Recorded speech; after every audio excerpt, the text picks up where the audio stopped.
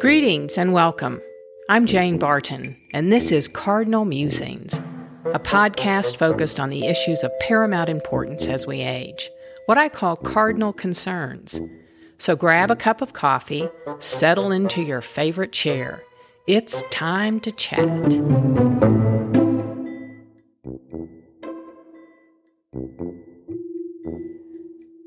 Today, because of the times in which we live, let's chat about adversity. What is it? How do we typically respond? Is there a potential opportunity in the aftermath of adversity, an afterglow of sorts? And if so, how can we deal with adversity in more life-giving ways? Let's begin with a basic definition of adversity to ensure that we're all on the same page. If you look up adversity online, you'll discover that it's described as a condition or a situation marked by misfortune, calamity, or distress. This definition describes a situation that we're all too familiar with of late. We've all been subjected to adversity over the past 2+ years. All shapes and sizes, all varieties of adversity. Situations that have challenged our physical, emotional, spiritual, financial, and psychosocial well-being. To say that the past couple of years have been tough is an understatement. Not to be a drama queen, but the adversity spawned by the global pandemic, social and political unrest, and financial instability and uncertainty has tested our individual and collective mettle to the max. We've been thrown into the fire, and the consequences have been both heartbreaking and enlightening. Granted, we've all been tested by life previously. Just like you, this is not my first bump in the road in the journey of life. But the magnitude and number of bumps compounded the difficulties posed by life. It's more than tough. It was traumatizing. You might question my usage of the term trauma, but I think it an apt description of our personal and collective experience. Extraordinary events that threaten survival, events that reside outside the realm of normal human experience or expectation. That's trauma.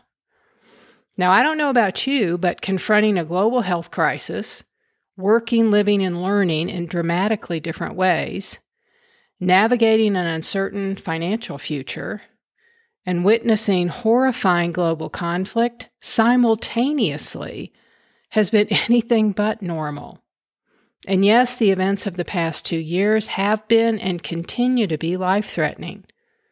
So traumatizing, individually and collectively. That's what the recent past has been. So what's to be done? How are we to deal with this traumatizing adversity? Well, first, let's recognize why this moment in time is so alarming. Our basic assumptions about life have been shattered. Before COVID landed on our shores in March of 2020, what did you expect from life? When you looked out your window on the world, what did you envision happening from one day to the next? According to Dr. Stephen Joseph in his book, What Doesn't Kill Us, he notes that the Western cultural worldview is predicated on 3 basic assumptions. First, that the world is basically a benevolent place.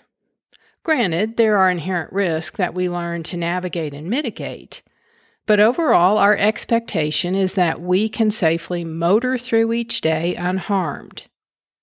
The second assumption, we are deserving of good things. So if you work hard, abide by the rules, you will be rewarded for your efforts. The third assumption is that we are here for a reason. We are fulfilling a purpose. So our existence matters. Thus, we make a difference in the world by being. Additionally, we like to believe that life is somewhat controllable and ultimately just.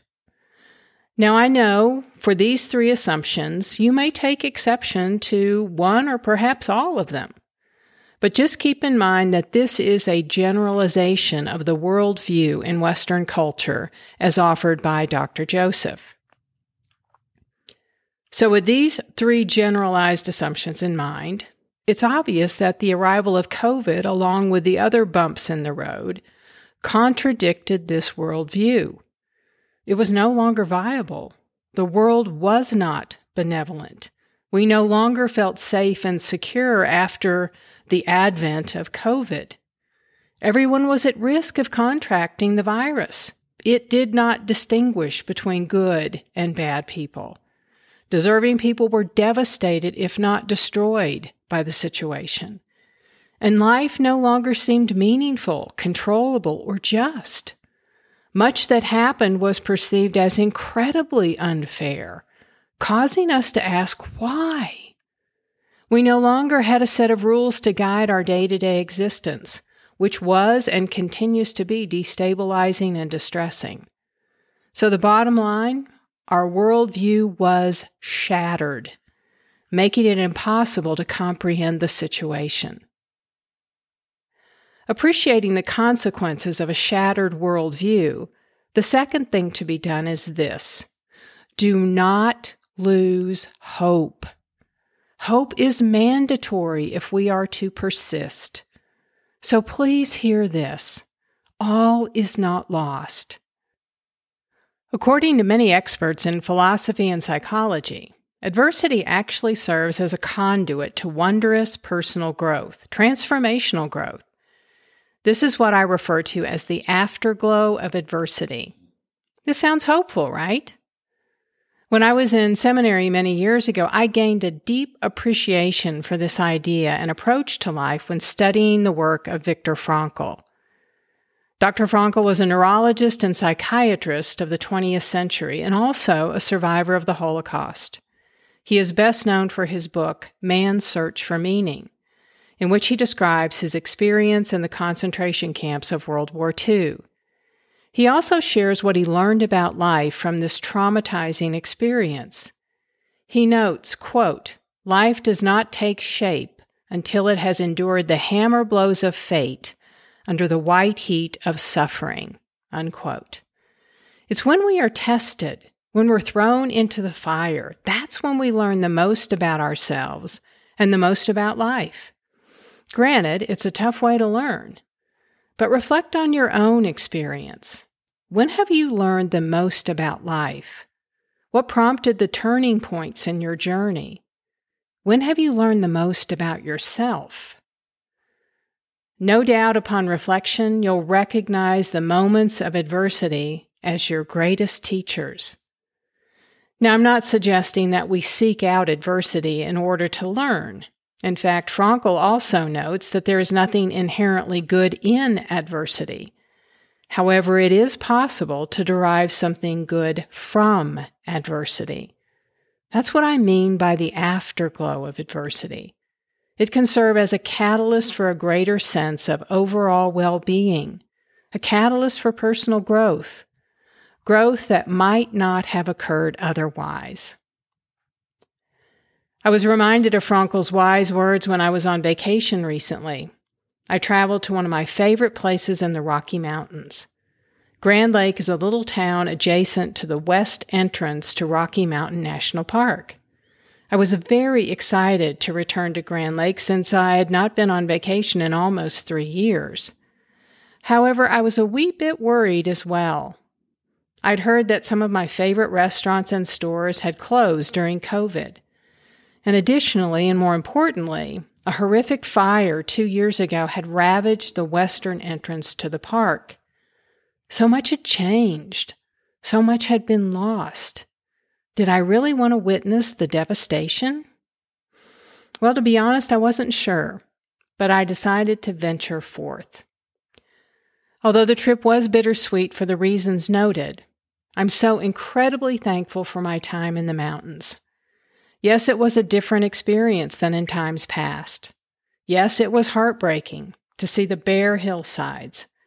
Yes, I longed to be transported back in time on several occasions. But I was also inspired by the signs of courage, tenacity, hope, and life in the aftermath of the horrific events. Let me explain with a story.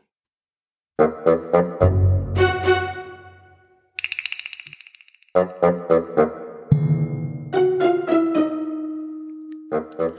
was blessed to take my first vacation in 3 years with my best friend a few weeks ago. As always, we opted to spend our time in the Rocky Mountains west of Denver, our little piece of heaven on earth. When we arrived in Grand Lake this year, we could see the consequences of the East Troublesome Fire of 2020. The mountain slopes above the town that had been previously covered with vegetation are now bare and stark. The charred remains of trees appeared as sentinels looming over the tiny mountain town. It was frightening to see how close the fire came to destroying the town. Obviously, the firefighters did an amazing job protecting the inhabitants and their homes and businesses. We stared at the scene in silence. Words were inadequate to express the grief we felt. Several days later, we decided to venture into the park. The west entrance to Rocky Mountain National Park is just a few minutes north of Grand Lake. We knew from the various reports and articles related to the fire that the west side of the park had been severely impacted. Many of the trails that we'd hiked in years past had only recently opened. It took that long to clear the burned trees from the trails and to stabilize the denuded slopes, making it safe for hikers to traverse the terrain. Although we knew what to expect, the scene that unfolded as we drove past the visitor center and entry gate was heartbreaking. I couldn't believe my eyes. This couldn't possibly be the park I have loved and hiked for the past 20 years. As I looked around in total disbelief, I noticed my best friend. She was weeping uncontrollably. She was equally as shocked, appalled, and disbelieving as I. As we moved further into the park, we marveled at the vagaries of the fire. Why were some trees spared and others decimated? And what caused the fire to stop advancing to the north? A change in the wind direction? Different vegetation? The efforts of the firefighters, a fluke of nature? What determined what lived and what burned? So many questions were spinning around in my brain as my heart tried to comprehend the expansive loss and devastation evidenced by the blackened landscape. For the remainder of the day, we explored other parts of the park that were unaffected by the fire. As we hiked various trails, we tried to process our feelings and make sense of what we had witnessed. Granted, we couldn't change the reality of the situation, but we needed to come to terms with it. Talking while hiking helped us identify our emotions and move the energy around. Now, I'll admit that I never achieved a sense of acceptance, but I did ultimately reconcile with the reality. It's hard to deny the harsh reality when it slaps you in the face. But needless to say, we are still processing. Now, several days later, we decided to return to the park and hike one of our favorite trails, a trail that had been severely damaged by the fire. Basically, we were confronting the loss that we were both feeling so intensely. That morning, we were the only people on the trail. It was a glorious day, crisp and clear and quiet. The skies were that incredible Colorado bluebird color, an image that always brings a smile to my face and prompts me to sigh with delight. We walked in silence, being present to the moment, and I felt as if I were walking through a cemetery, a sacred space filled with sacred spirits. It was breathtaking. As I looked around, I not only felt a profound sense of loss, but I also had a sense of wondrous life. Interspersed with the burned remains of aspen and pine trees were gorgeous wildflowers of all colors: purple, white, red, yellow, blue, and orange. I noticed small aspen trees pushing through the ashes of the fire, and there were hints of baby pine trees poking through the dirt as well. Dancing among the charred tree trunks were brilliant shafts of light, complements of the rising sun. and in the distance, a glorious soundtrack of gurgling, life-giving water was offered by the Tanahutu Creek. I will always remember that moment, that scene, in which the coexistence of death and life was so poignantly displayed. It was a scene that gave me hope, a scene that encouraged me to keep believing, to keep striving, to keep living. Despite the fire, life had found a way. Now, the harsh reality is that the western portion of the park will never be the same. The park as I knew it. But it will be. It will survive and it will thrive in amazing and wondrous ways. And that is a beautiful thing indeed. Different, yes, but beautiful nonetheless. So what's the lesson to be learned from my experience in the park? Well, in the aftermath of all the adversity of the past few years, there is beauty to be discovered, to be relished, and to be embraced once we've grieved and mourned our losses. We must accept that life will never be the same. The world is forever changed. We are forever changed. Thus, longing for what was doesn't serve us well. We can't go back. Instead, we must accept the reality of our situation, confront the challenges, consider the realistic possibilities, and choose to persevere. If we've learned nothing over the past 2 years, it's this: life is fragile. No one has a guarantee beyond this moment. So let's live more intentionally. Let's live more attentively. Let's live more compassionately. Let's live more gratefully.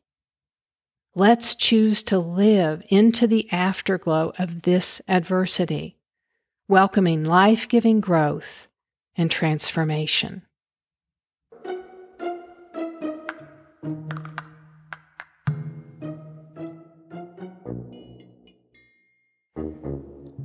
Living into the afterglow of adversity doesn't just happen. It's a choice, an intentional choice, and perhaps a choice we fail to make, opting to be a victim of our circumstances. Viktor Frankl discusses the importance of leaning into life and making intentional choices, life-giving choices, in his book, Man's Search for Meaning. Frankl recognizes a basic truth about life. We can't control everything that happens over the course of a lifetime.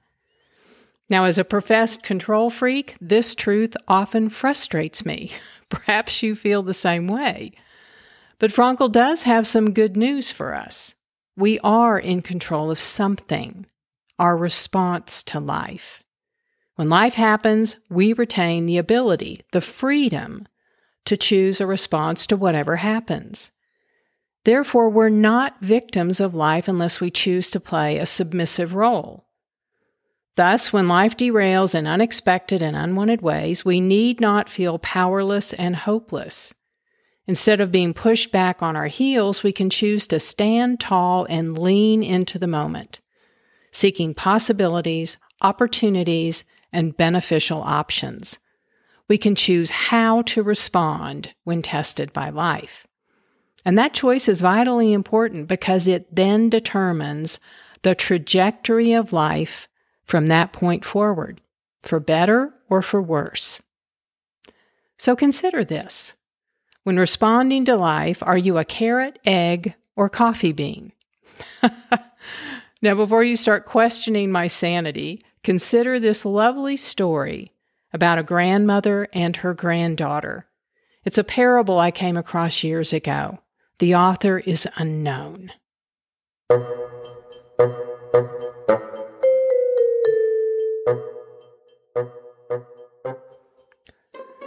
A young woman went to her grandmother and told her about her life and how things had become so hard. She didn't know how she was going to make it, and she wanted to give up. She was tired of fighting and struggling. It seemed as one problem was solved, a new one arose. Her grandmother took her to the kitchen. She filled 3 pots with water.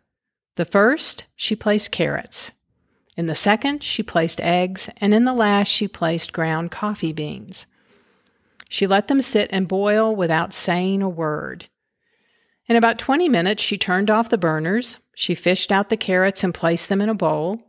She pulled the eggs out and placed them in another bowl. Then she ladled the coffee into a cup. Turning to her granddaughter, she asked, "Tell me what you see." Rolling her eyes, the granddaughter replied, "Carrots, eggs, and coffee." The grandmother then brought her closer and asked her to feel the carrots. She did and noted that they had become soft. She then asked her to take an egg and break it. After pulling off the shell, she observed the hard-boiled egg. Finally, she asked her to sip the coffee. The granddaughter smiled as she tasted its rich flavor. The granddaughter then asked, "What's the point, grandmother?" Her grandmother then explained that each of these objects had faced the same adversity, boiling water, but each responded differently. The carrot went in strong, hard, and unrelenting. However, after being subjected to the boiling water, it softened and became weak. The egg had been fragile. Its thin outer shell had protected its liquid interior, but after sitting through the boiling water, its inside became hardened. The ground coffee beans were unique, however. After they were in the boiling water, they had changed the water. "Which are you?" she asked her granddaughter. "When adversity knocks on your door, how do you respond? Are you a carrot, an egg, or a coffee bean?" So I invite you to ask yourself this question: which am I? Am I the carrot that seems strong, but with pain and adversity? Do I wilt and become soft and lose my strength? Or am I the egg that starts with a malleable heart, but changes with the heat? Did I have a fluid spirit, but after a death, a breakup, a financial hardship, a global pandemic, or some other trial, have I become hardened and stiff? Does my shell look the same, but on the inside, am I bitter and tough with a stiff spirit and a hardened heart? Or am I like the coffee bean? The bean actually changes the hot water, the very circumstance that brings the pain. When the water gets hot, it releases the fragrance and flavor. If you are like the bean, when things are at their worst, you get better and change the situation around you. When the hours are the darkest and the trials are their greatest, do you elevate to another level? How do you choose to respond? Are you a carrot, an egg, or a coffee bean?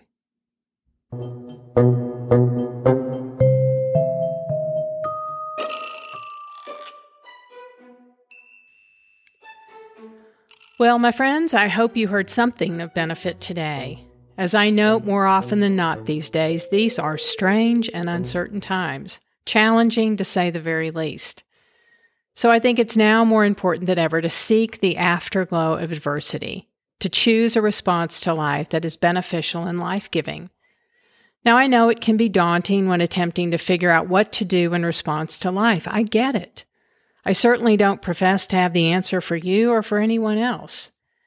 But I do hope that by sharing some of my aha moments, like the one in the park this summer, you can gain some insights as to what will serve you well in the days and weeks to come. Consider the story of the carrot, the egg, and the coffee bean. And finally choose to believe that you are braver and bolder than you ever imagined. Just like the glorious wildflowers I saw surviving in the ashes of the fire, you can and will thrive in the aftermath of adversity if you so choose. So hang on to hope, believe in the possibilities, choose to be the catalyst to change your circumstances for the better, for yourself and for others. If we all make that courageous choice, together, we will change the world. May it be so.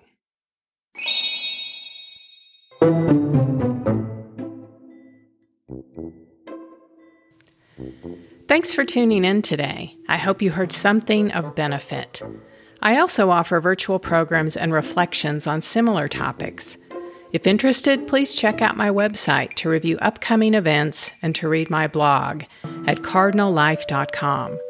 Send any questions, comments, or suggestions to my email, cardinallife@msn.com. I look forward to musing with you again in the very near future about other cardinal concerns. Till then, take good care and remember to enjoy the moment. Blessings to you and yours.